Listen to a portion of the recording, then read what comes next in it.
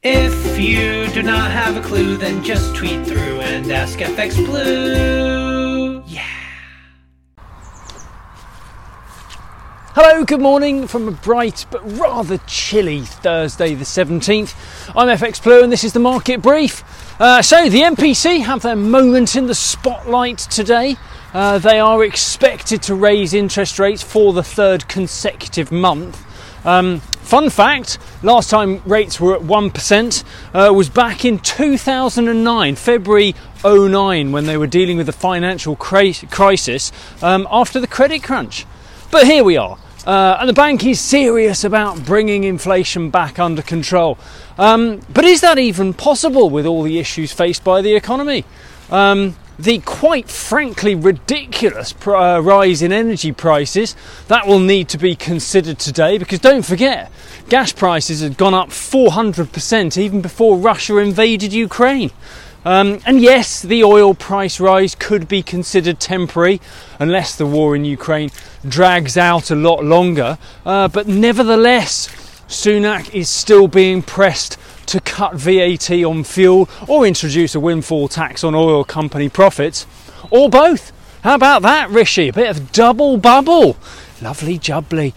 Even if he steps up and acts like a hero, though, the country still faces higher national insurance payments and higher bills when the energy price cap is raised. So supplying aid to help us all pay the higher prices elsewhere be a little counterproductive. But this is politics, so we can always expect a bit of smoke and mirrors. What else is there to play for? In the markets, support for sterling has been building ahead of the rate decision. We reached 131.55 against the dollar, and we open around 119.35 against the euro. Over in the US, the Fed raised rates by 25 basis points. The vote was unanimous. Powell predicted that inflation would begin to fall in the second half of the year, assuring the market that the Fed is prepared for every eventuality.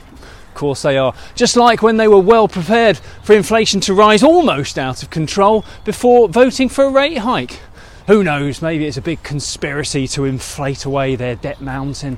There is a danger that higher inflation becomes entrenched, but that's not a core belief of the Fed members at the moment. However, be aware, those are the same Fed members who were convinced that inflation was transitory only last summer, and they thought it may pass without the need for policy change.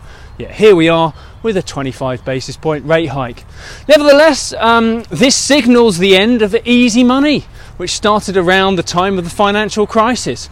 Fun fact for investment-backed startups, as the rates rise further, it may get harder for your next round of investment. So maybe a little less table tennis breakout or beanbag chill out, and maybe a bit more hard graft, yeah? Mentoring. Right there, folks. All part of the service. In the market, there wasn't a strong reaction from the rate decision. In the US, there had been plenty of forward guidance after all. The dollar index pulled back a little when 0.5% was not realised. We fell to 98.30 there. Euro dollar opens back over 110 this morning.